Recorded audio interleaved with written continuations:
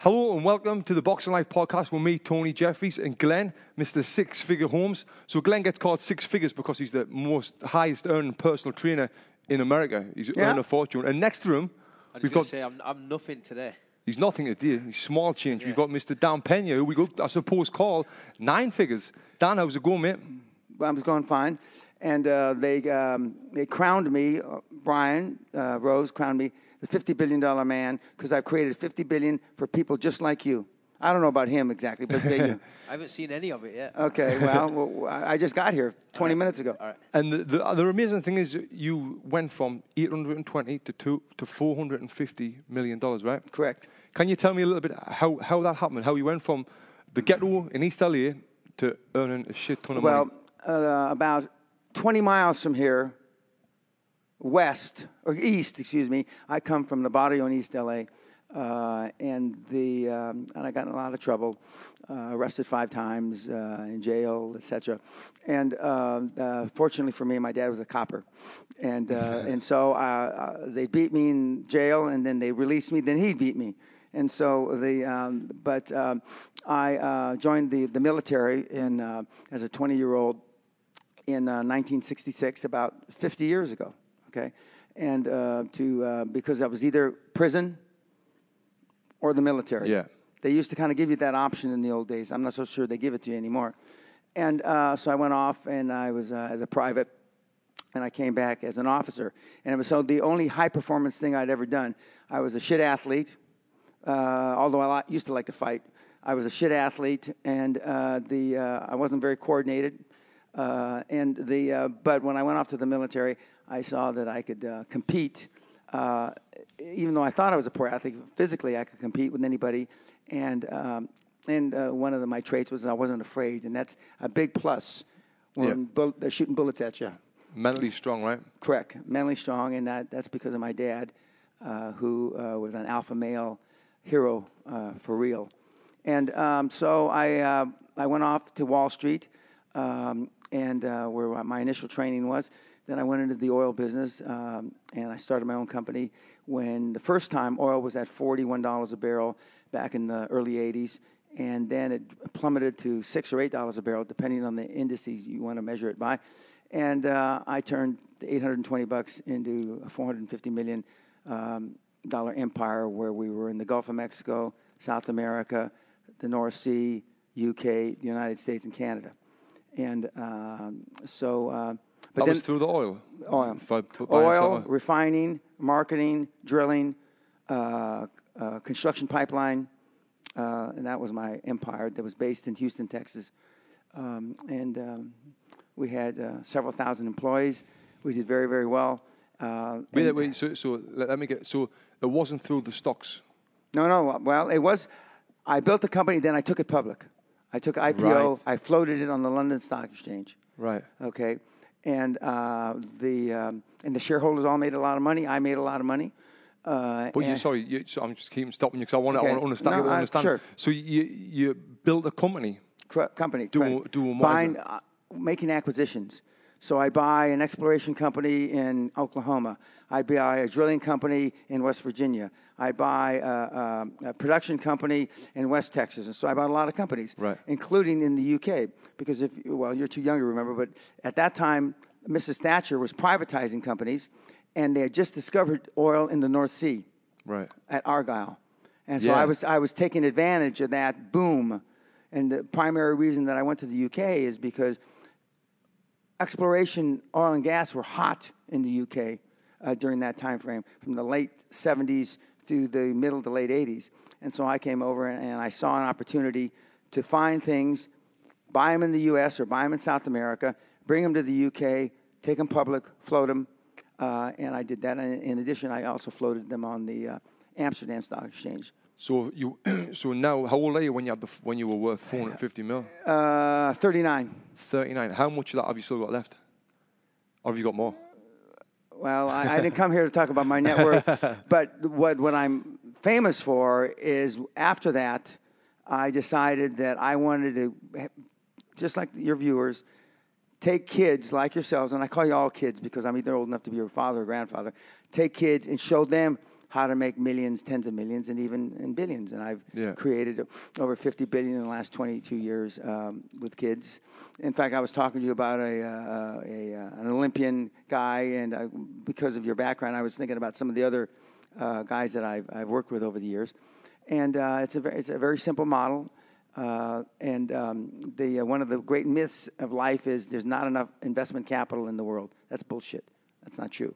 Another myth is that the game is rigged against people that aren't part of the financial community. That's not true, because I certainly was. I come from the East LA, the hood, right, 18, 20 miles from here.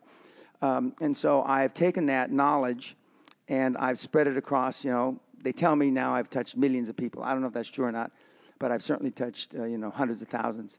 And the kids have kids are easier to work with. And by kids, I mean not old people like me, because you don't know.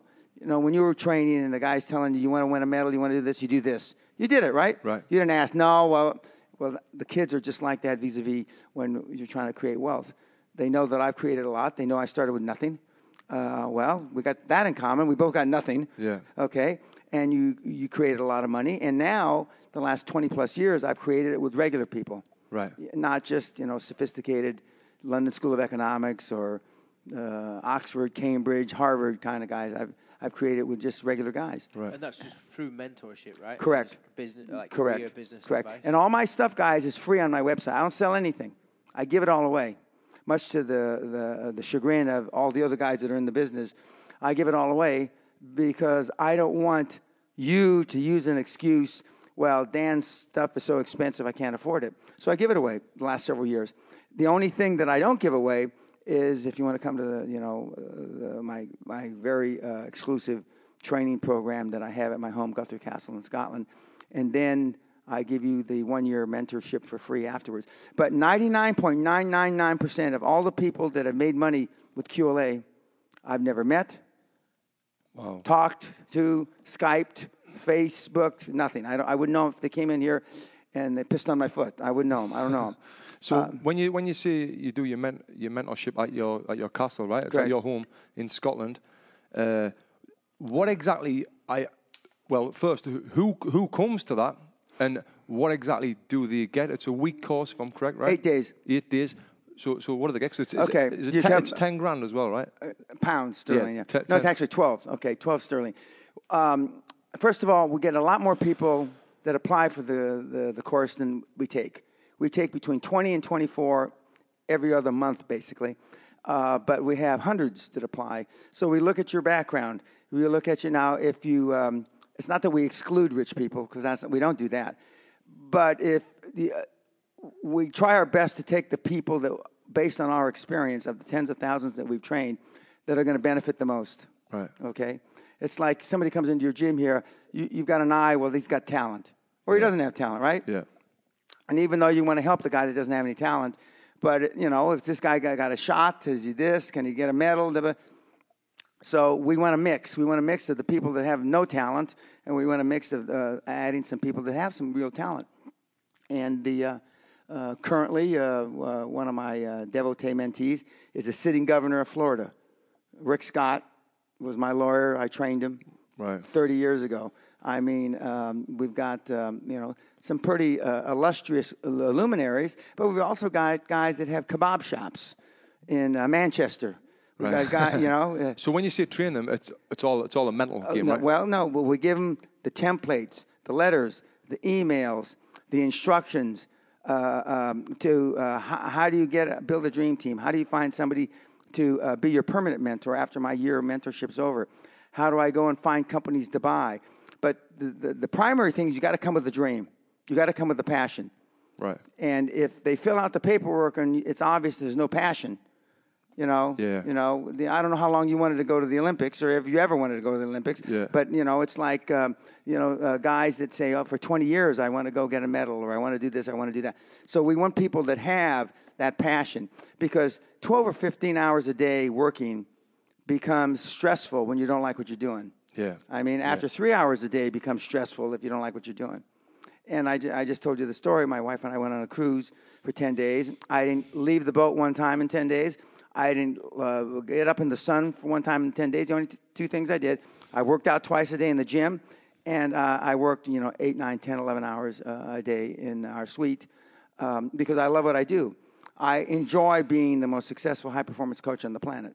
I enjoy that. I mean, my wife, if she was who's English, who you know, who's from Yorkshire, she would say that, if it came down between Dan being the best high-performance coach on the planet and me, I wouldn't like to ask him to make that decision, because it's really important to me. Yeah, you love it. What would you say the biggest thing is? What you see with the average person when they're not successful? What's the biggest thing that they do wrong? It's the stuff between their ears, because they have lived through listening to conventional wisdom. That's not for me. You come from Manchester, you come from Liverpool, you come from, in my wife's case, Yorkshire. I mean, kids from those places, unless they're born into money or unless they go to the best schools, aren't meant to be this high-performance person. We were just talking before this about how from where we're from, you're told that you're kind of encouraged that you're nothing.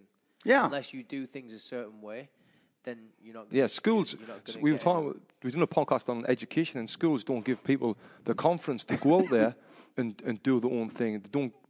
You think that you're going to do what your parents do, which 9 times out of 10 or 99 times out of 100 is just go and work for someone else and do that rather than getting your own business. You haven't got the confidence to do it. Yeah, right. And you don't have the self-esteem. And, you don't have the self-esteem because your parents didn't have the self-esteem. Right. And their parents didn't have the self-esteem. Yeah. It's like when I first came to the UK in the early 80s, coal mining was a big deal. And Mrs. Thatcher was phasing everybody out of it.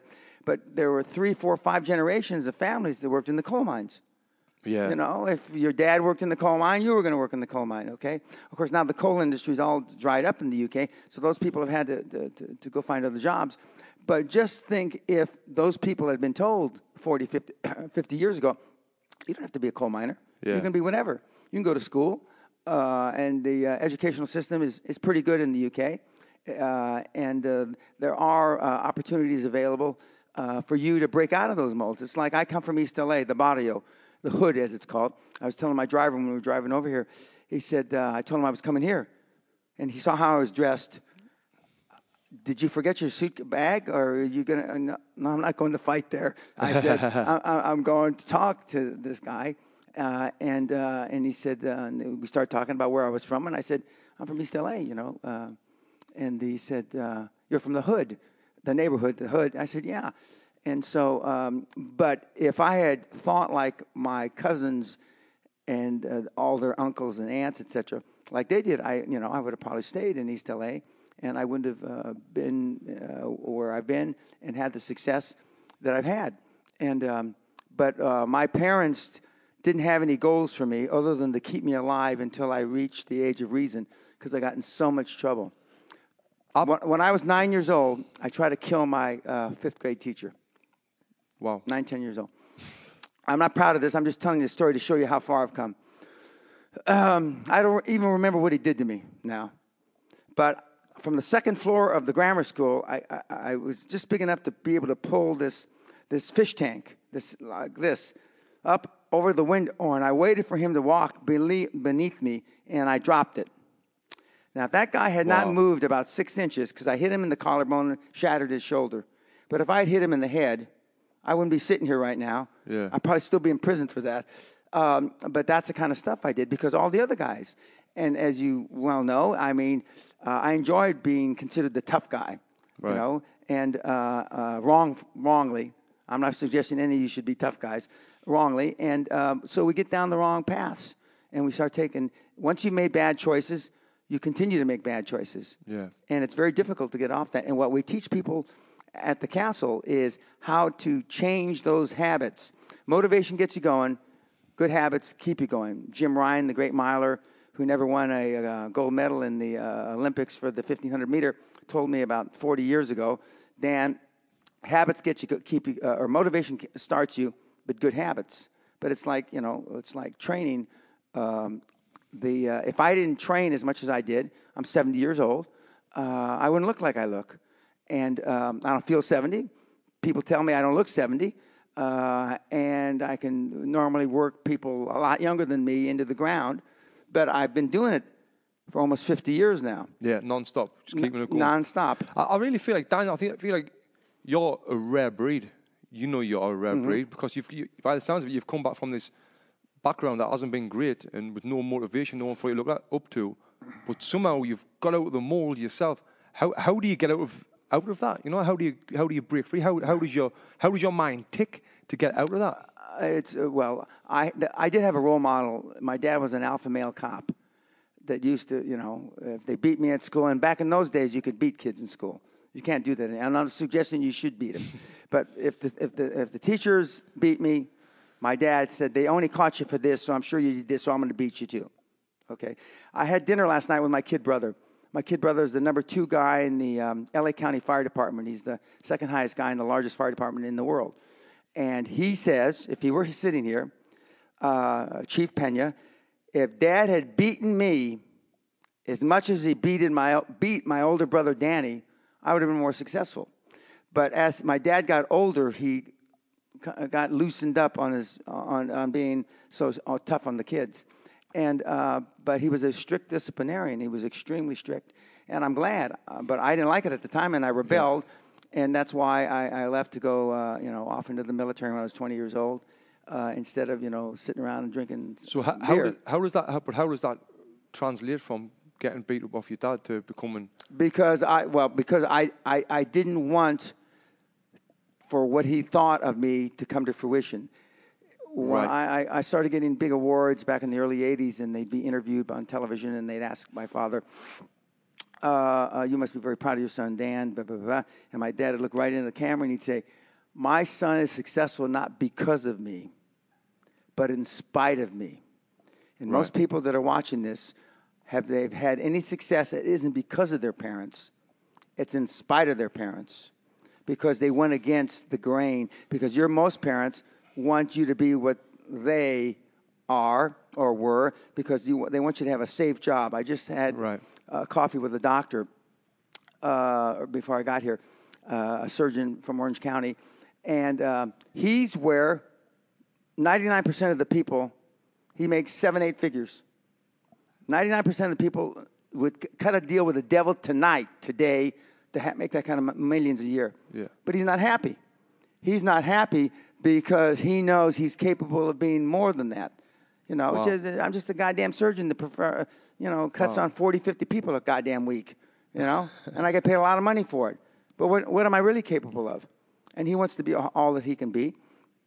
And what's your advice to that then? Pardon? What's your advice to him? Well, my advice to him is, because I've worked with a lot of physicians, a lot of doctors, is what are you passionate about? Yeah. And his passion isn't the cutting he does. His passion is he would like to buy hospitals and make them more efficient and deliver better health care for less money. Okay? Right. And so we're going to, if he continues to listen to me, we're going to buy hospitals, and we're going to do exactly what he wants. And because the healthcare system in this country, in the United States, is all screwed up. Whereas I'm not saying the NHS is perfect, but the NHS is better, in my judgment, because I lived there for the last 30 years, than the system that we have here. Right. What advice can you give to someone? What's your greatest advice to give to someone who's wanting to do it and change their life? Well, there's 2 things. Number 1, you are who you hang around with. If you go to the pubs and belch and fart with your buddies, that's what you're going to be 20 years from now. And you are who raised you. The average of the 5 people that raised you, that's normally your mom, your dad, your older brother, an aunt, uncle, a grandparent. None of those people were trained to produce high-performance kids. Nobody. Right. Unless you're Agassi and Steffi Graf's kid, both world-class athletes, okay, the chances are that your parents didn't know shit about producing one. They knew how to produce you because, that's easy. But they didn't know how to train you to be all you can be and to be world-class. And most people understand world-class in athletics, okay? Right. They don't understand that same world-class is possible in everything you do. I'm the same on camera and as off camera. I devote about 30% or 35% of my time pro bono. I do it for free because I want to see. I don't like the term "give back." That's, to me, is phony. But I want to assist other people the same way that I was assisted. Right. And the system that I've seen that works, which is very much contrary to all the other success guys, which I don't consider myself, is the mentorship, where somebody mentors you. So you find somebody that is where you want to be and has accomplished all this, either man or woman, and then you find them and you come to them with your dream and your passion, and assuming the chemistry is right, and it's not always right, the rest is history. And what we teach people at the castle is, how do you find that person? Yeah. Okay, because it's not so easy. How do you find that person? That was my next question. Okay, and it's like the Tyson-Gus D'Amato deal, you know? Yeah. Okay, Tyson, by accident, with the greatest respect, Mike, found that guy when he was 13, 14 years old, when he was, doing all kind of ugly things, not dissimilar to myself, about the same age. Yeah. And Gus mentored him and tutored him, and then Mike will admit, I guess, I don't know, I've never talked to him about it, when Gus died and all that stuff happened, he made some he made some very poor decisions. So you got to find that person, and you don't just you're not just going to find them, walking down the street, on the high street. I mean, you have to make a concerted effort to find somebody that you look up to, and normally that person is several years older than you, but they're successful in what you want to do. If you want to be an Olympic athlete, you don't go to somebody that is a junior high school. Let's take you an example. A junior high school in boxing and a junior high school rowing coach.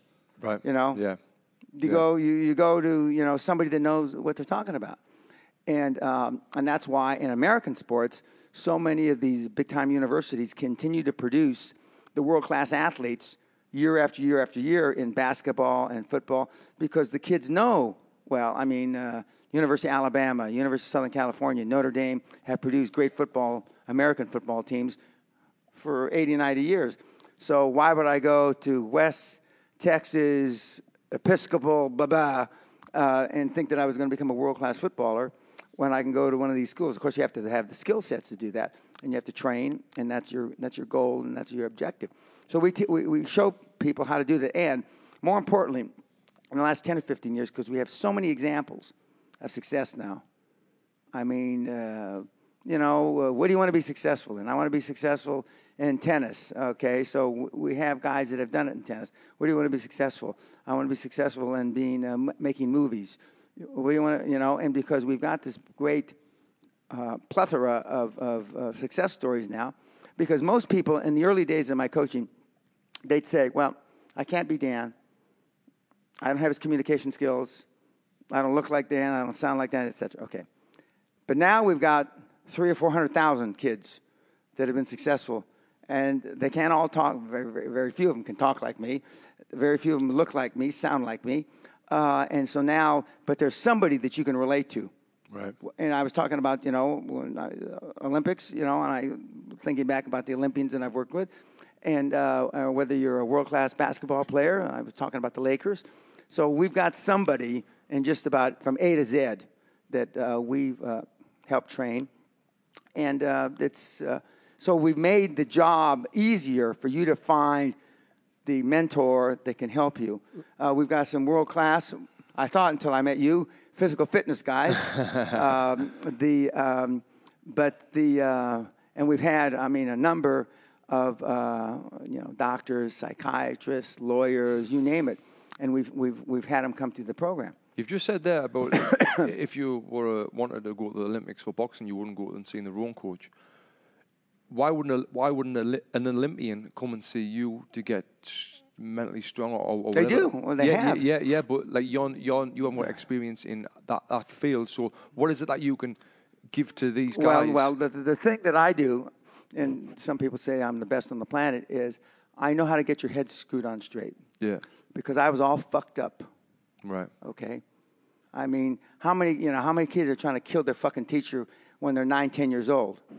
You know, Yeah. you can't get much more. messed up. Messed up. You can't get much more messed up than that. Especially when your dad is a high-profile cop. Yeah. Yeah, right. I mean, what the hell? Have you ever done any work in prisons, trying to help them guys? Yes, I have. Did it work? Yes. We did it for free. But the kid, I'm told, I don't know if this is true, some of the guys used what I taught them or what mentees of mine taught them to figure out how to bust out of prison, how to, create more drug traffic in prison and stuff like that. And so the program ended abruptly. I bet. Dan, what would you say your daily routine now compared to, say, 20 years ago, 30 years ago? How much has it changed? It hasn't. It hasn't changed 10%. For example, this morning, I think I got up at 7:30. I went to the gym. Today I did 40 minutes of cardio. I came back. I answered emails. At 11 o'clock this morning, I had a Zoom call, which is like a Skype call, with a group of mentees from, I think, June 2015 seminar. There's about 20 guys and gals, and we go through the progress they made. In addition, so we have monthly conference calls, video calls. We also have weekly reports where you have to send me weekly report of what you do daily, right, hour by hour, and you read all them. I read them. How many of them have you got to go through? I have about 120 that I read a month. Wow. A week, 4 times, 4 weeks. So I read about 500 reports a month. So you see what people do daily. Yeah, and I'd say, oh, Jeffries, I mean, you want this, and what kind of shit is this? How can you, these two don't equate? I mean, who you bullshitting, kid? Yeah. You know. So from there, you'll read these notes or diaries. Weekly reports that are kept daily, and that you send me at the end of the week. In fact, today's the day they send them to me, and then I get back to you in the next 48 hours, and I comment on them. 120 of them. 120. So have you got someone who helps work with you on that? No, I'm the only one that reads the reports. You do it all yourself? All myself. So because you type the emails as well? Oh, yeah. The emails, okay, let's say there's 70 things you got to fill out in a week. And so I go through, the first 18 are fine. And then number 19, I said, who you bullshitting? I said, do this. And then you go through, and then another 18. You don't do everything wrong. Now, some of the kids do every single thing wrong. Right. I mean, they're really fucked up ones. I mean, the suicidal ones that ought to eat a bullet, out of 80 things, they do 69 wrong. Okay? But normally, the kids don't do everything wrong. Right. Although we do have some. Mm-hmm. We do have some. And we had a kid from Australia. He was 6'8". We measured him. He grew an inch during the seminar. Okay, he ate 10 to 12,000 calories a day not to lose weight. Wow. Okay. Was he fat or big? No, I mean, like him. Really? 6'9". Okay, and his father was 6'11". His kid brother was 6'10", and his sister was 6'8". Wow. And his sister was 6'8". Huh? 6'8". Wow. And when he came to over the holidays to the castle, he wore the same suit, and I mean the suit like this. And I said, Fabian's his name. Fabian, have you measured? He said, no, I don't like to measure myself, Mr. Pena. It depresses me because I can't stop growing. He's 22. Wow. And I said, God, I'd love to be 6'10". Jesus Christ. Anyway, but and when I was a badass, people would have to pay me money just to look at me if I was 6'10". Yeah. I could get in a lot of trouble at 6'10" for sure. Did you make him cry? Oh yeah, Fabian cried. Because Dan was telling us that you've made a lot of grown men cry. Right? I've made them. I don't make anything. They do it themselves. Okay. Yeah. They've shot themselves. Hang on. They've shot. You've made Shit their pants. I think they said shot. No. Shat them. Yeah. Do they understand shat? Yeah. Okay. Yeah. They shit themselves. Okay. They've pissed their pants. Okay. They've cried. They've passed out in the seminar.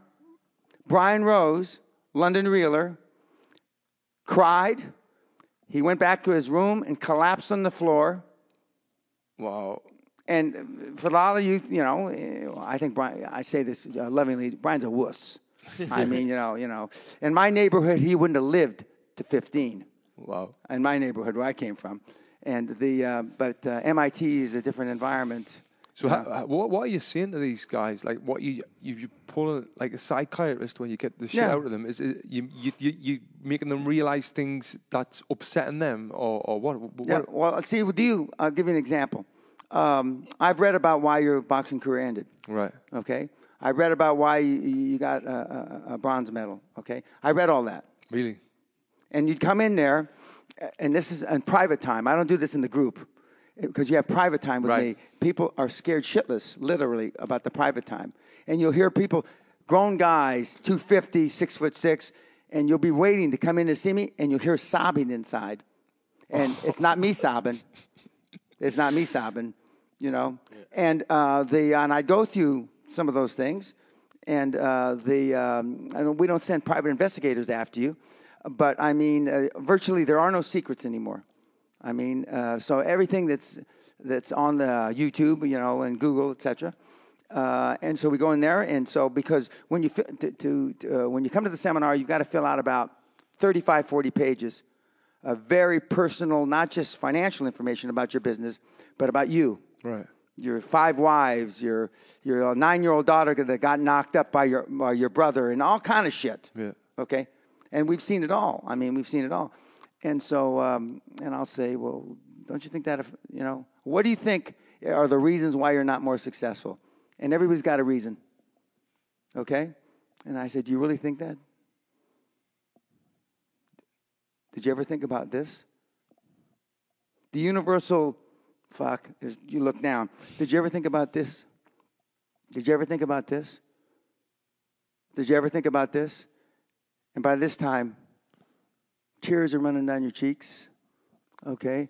And I say, you're just a sorry cunt, aren't you? Mm-hmm. And we rip them down the first few days, down to the bone marrow. What's your thinking behind doing that? Why is that? Because I use the Marine Corps methodology. SAS uses the same. I went through that training. See, I'm a frustrated 14th century military officer, basically. And I know it works. It's not politically... Humbling them, right? Yeah. It's not politically correct by any stretch of the imagination. But I am not politically correct because I don't really give a shit. You have no idea how it feels to act as if you have no limits to your abilities. Right. The closest example I can, vis-a-vis athletics, is the old Cassius Clay. Muhammad Ali, in his prime, believed he had no limits to his abilities. He had psyched himself to believe that, and he's not the only one. But I'm just, since we're in a ring here, okay. But last time I saw Muhammad, we were in Heathrow at the Concord Lounge, and he's not the same, and because of the Parkinson's or whatever he has, but he still likes to be called champ. Right. I don't think anybody ever gets tired of that. Yeah. I guess I never been a champ of anything other than a champ of getting in trouble. I knew I was pretty good at that. And so we go through that and we tear you down and then we build you up. And there's 1,900 PowerPoint slides and about 500 of them are interchangeable. So at the end of every night, I go back and I say, based on my conversations and the interfacing of the group, I say, okay, I got to make some changes because I've got to hit some other points because these guys are either weaker than I thought or in some cases stronger than I thought. We had a guy, a big power lifter, okay? And ate 6-7 times a day, and he's Persian. Right. Big guy.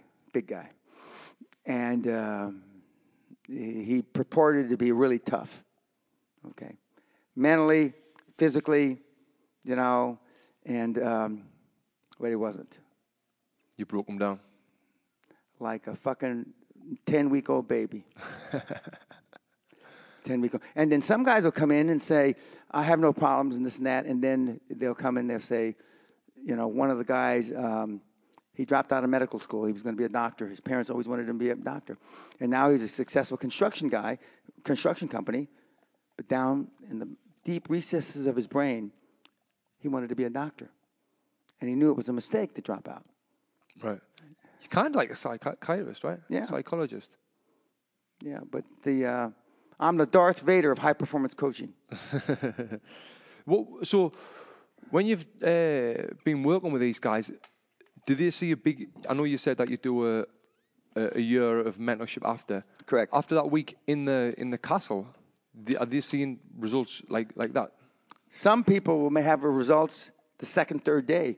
They start calling their wife. They start calling their business.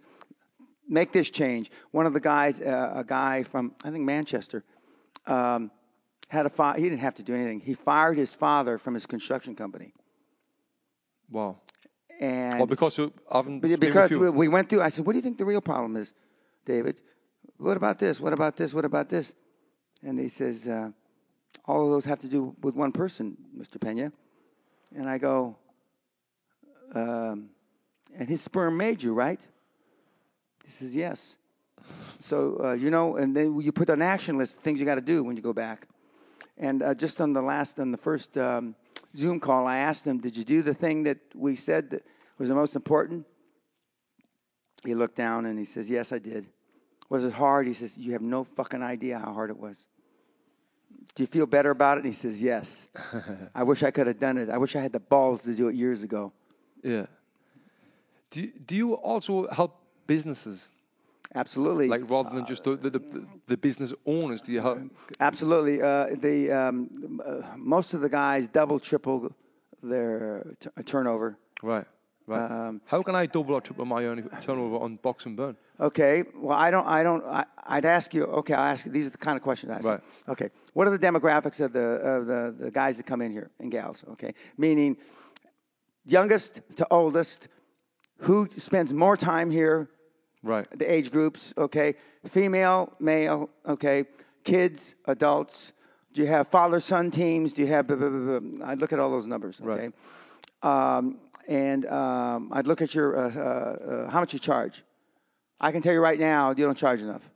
Right. I don't even have to look at the numbers. How? You mean just... I've been doing this 45 years. No, but you say you don't know how much we charge. But I don't care what you charge. You're not charging enough. We can put it up. Okay. If I was a fucking Olympian, it'd be better if you were about 6'10" and you were in the heavyweights or something. But I mean, I can deal with you. I can deal with you, even though you're kind of a scrawny kid. I mean, I can deal with you. You know, I was asking a couple of my mentees are members here. A couple of my mentees are members. Oh yeah, Monty. Right? Monty, and I says, how big is this guy? He's not so big. I mean, he's about my size. I said, oh, he's a fucking pencil neck. Do you know what he said about you before you come in? He going, I Googled him and I thought he was like a smaller guy. I just realized he's 6'1", 200 and whatever. Yeah. 210 pounds. Yeah. Oh, fuck. Shitting myself now. Yeah. But I told Monty, I said, has he ever been in the ring with you? We've done a little bit of training a while ago, yeah. If I could knock Monty out in a minute, I'd jump off the fucking this roof. And I'm 70. And he's 34. Yeah. And he's ostensibly in good shape. Yeah. He's captain of the football team at the Air Force Academy. He's got, forget about it. Unless you're Bruce Lee. Anyway, yeah. Say it into the camera. Okay. When I was a kid getting in a lot of trouble, and I'd go and pick a fight with 7 or 8 guys, and if it was just one guy, I'd hit him. I wouldn't bullshit around. But if it was a lot of guys that I knew that I was going to get my ass kicked, I used to go in and say, unless you're fucking Bruce Lee, or you got a knife and know how to fucking use it, you're going to get hurt. And that worked. That worked 75, 85% of the time. I mean, and it makes so much sense, because if some fucker's coming up to me, your size as well, and saying, listen, you're messing with the wrong person, like, all right, mate, see you later. And the most recent time I did it was 5-6 years ago. I'm in Panama, and a guy about your size, and he was the Pan American Games or some bullshit, good fit guy, and he was being abusive to one of my team. And I said, you got a big fucking mouth for the little like, I don't mean to be embarrassed, a little guy like this. I said, what about me? Now, he's 32. I was 63 or 4 then about the time. And I said, He's sitting down like this. I'm standing here. And I said, let's go out in the hallway. Now, there's 15, 20 people in the room.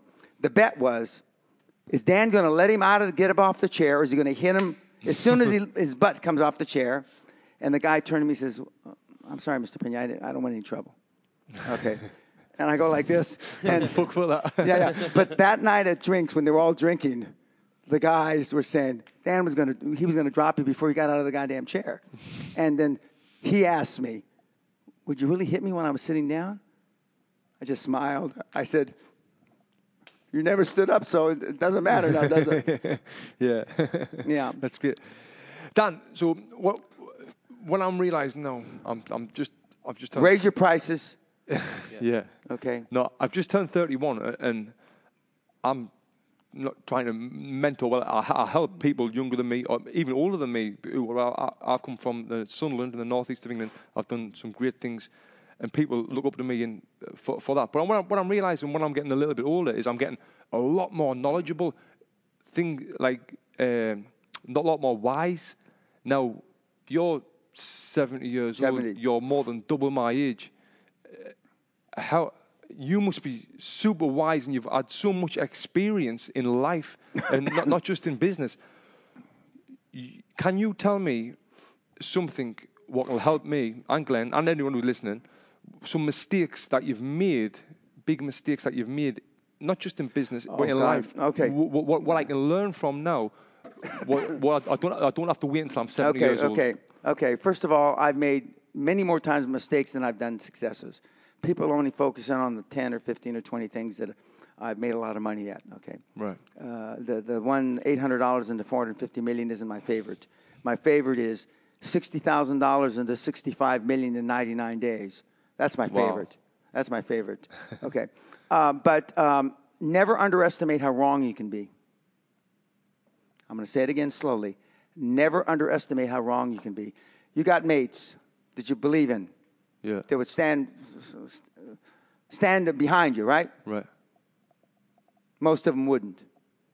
When the shit hits the fan, and it's one thing, fighting is one thing, but money, I mean, they won't remember your name. They'll bail out on you like a Scotsman on an Englishman. Okay? Never underestimate how wrong you can be, number one. Number two, your families, while love doesn't get the job done. Love, I'm going to say it again slower for the thick people from the north of England. Love doesn't get the fucking job done.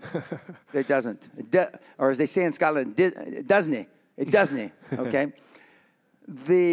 What gets the job done is respect. More people respect me than love me. Right. Smart people are afraid of me.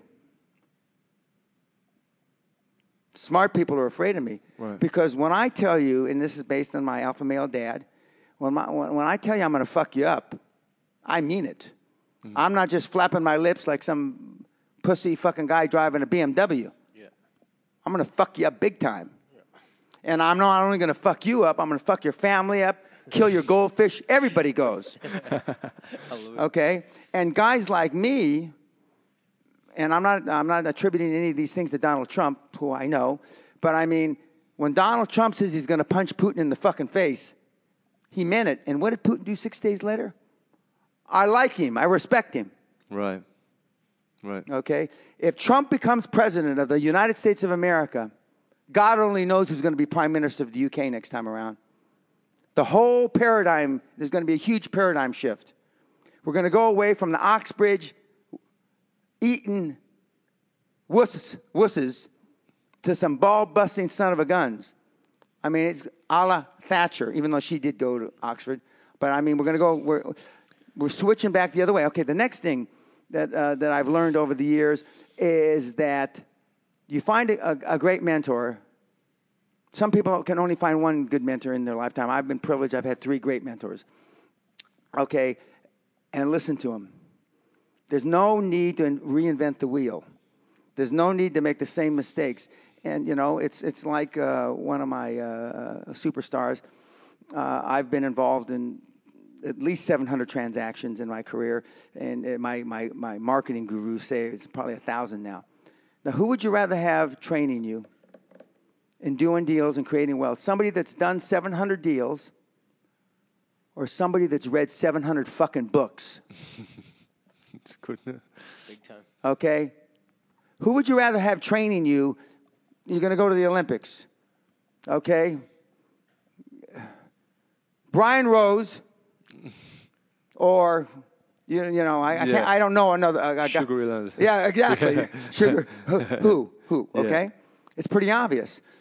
But it's easier to sell yourself short and not think that you deserve the Sugar Ray Leonards of this world. Yeah. And my experience is all these big hitters, gals and guys, are accessible. They want to give back. They. Right, yeah. Yeah, we had a guy that came to my 70th birthday who was a world-class hockey player. And I forget, he says, nobody asked me about, the Stanley Cup that we won 3 times. I mean, they think I'm just an old git, and I wish to shit somebody to ask me, and it's unbelievable. Another thing that's really important, kids, is that do something, and this goes for you and everybody, except for the little 10-week-old or whatever. Do something that scares you every day. You want to get out of your comfort zone? Do something that scares you. When I was going through my military training and the Ranger training, there were guys that were really bad.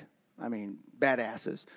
But I was always volunteering, I got carried out on a stretcher more times than I can count, but I was always volunteering because I figured, as bad a beating as I got, I must have learned something from it. Right. Okay? And, but I have a very high threshold for pain. I don't feel it so much. Okay? So maybe I could have been a boxer, getting hit in the face. Everybody's got a plan until you get hit in the face. I forget who said that. Some famous boxer. I think it might be Tyson. Mike Tyson. Everybody's got a plan until you get hit in the face, right? Yeah. Then all of a sudden, what the hell happened? And he's another guy. How tall is Mike Tyson? He's like 5'10", 5'11". Okay, yeah, because I remember seeing Mike Tyson win the world championship. I was in the second row in Vegas, and he beat Buster. Was it Buster? Buster, no. Whoever He he lost to Buster. No, whoever he won it from. Yeah. And behind me was Sylvester Stallone, Danny DeVito, and a couple other, might have been Cruz or somebody behind me. And when the fight, Tyson was hitting this guy so hard, the perspiration from the ring was slopping up on top of me from the second row. Wow. And I mean, it was like thunder. He was hitting him with a fucking sledgehammer. And so when the fight was over, Tyson knocked the guy out. We all stood up, and I turned around, and I saw how little they all were.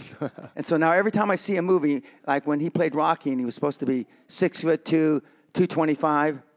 Yeah. If he's 6'2", 225, I'm 8'9", 500 pounds. Yeah. Always making it bigger on the movies. Yeah. So when you say do something that scares you every day, do you do that now? Yeah. What scares you? Well, coming here wasn't one of them.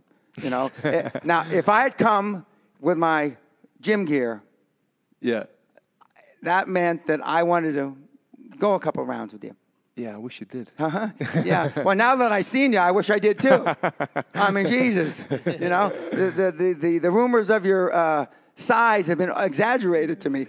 No, but I want you to knock Monty on his ass. Okay. I will when I see him. Okay. Yeah. I will when I see him. Okay. But he speaks very highly of you. Yeah, nice But guy. he says there's a lot of wusses. I mean, not so tough guys that run around. I mean, here. we're in West LA, not East LA, I know. so it makes sense, right? Yeah. It makes sense. So what can I do that scares us? Okay, well, I mean, Pick spiders okay, I'll give you some examples. Do you advertise on the internet? Do you have an internet presence? Yeah. Do you got a website? Yeah. Okay, for just off the top of my head, do a promotion that if you don't get this many customers, you're going to lose money. Right. Okay. Yeah. And make it a stretch goal. And I don't know how you run the business well enough. Another thing is, are there any up and coming fighters here that are worth a shit? Right. Okay. Yeah. Tell them that you're going to train them for nothing. Get them in. Get the cameras in. Correct. Right. And even though that's taking your time, okay, and you could be generating money, training people, whatever. You're taking a risk. Yeah. Take a risk. Does UCLA? That's the closest school here, I guess. Does UCLA have a boxing team?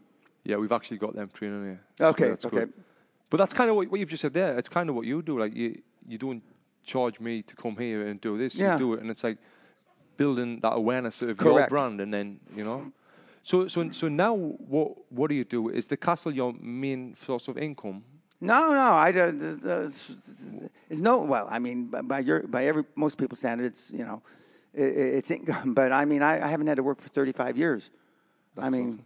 I love it how you see that, and that's like what we kind of seeing now. Like, this is not work. We come here, it's something we would do, but we wouldn't do for free. But we do love it. We absolutely love it, and it's kind of what you do. You've just told us that you work on 12 hours a day, but at the same time, it's not. It's something that you absolutely love. Yeah, because I don't consider it work. Because it's your passion, right? Correct. It's your passion. The biggest question I have is why Scotland? Because when I retired in the late, with all respect, in the middle if I had the '80s. money you had, I would not live in Scotland. When I retired in the middle '80s, I wanted to be near the home of golf, St. Andrews. Yeah. And when I retired in 1984, I thought I was really going to retire. I had made quite a bit of money, and I thought I wasn't going to work anymore. But that only lasted about a year and a half, because you could only play so much golf and run so many wind sprints. And if you don't, if you're not going to enter an event, I mean, wind sprints then become work. Right. And so I didn't need that. One of my kids that's working on acquisitions, he just got appointed to the British triathlon team. Okay. Nice. And he came to me, just a mergers and acquisition guy, and he wanted to get more fit. So I started doing triathlons, and QLA set up a program, and so he got however they contact you, a telegram or somebody called him, and he says, Dan, I'm going to represent Britain. From a year and a half ago, he couldn't represent his flat block. Wow. Okay, and but I mean he's and he said, well, how do I get? And he says, what should I do? I said, okay. Who's the fastest in the bike, the swimming, and the running? And so he told me, and I said, no, not on Britain's team. I mean, on the world. Oh, fuck. I mean, they got some real guys. And I said, okay, that's your goal in each event. Right.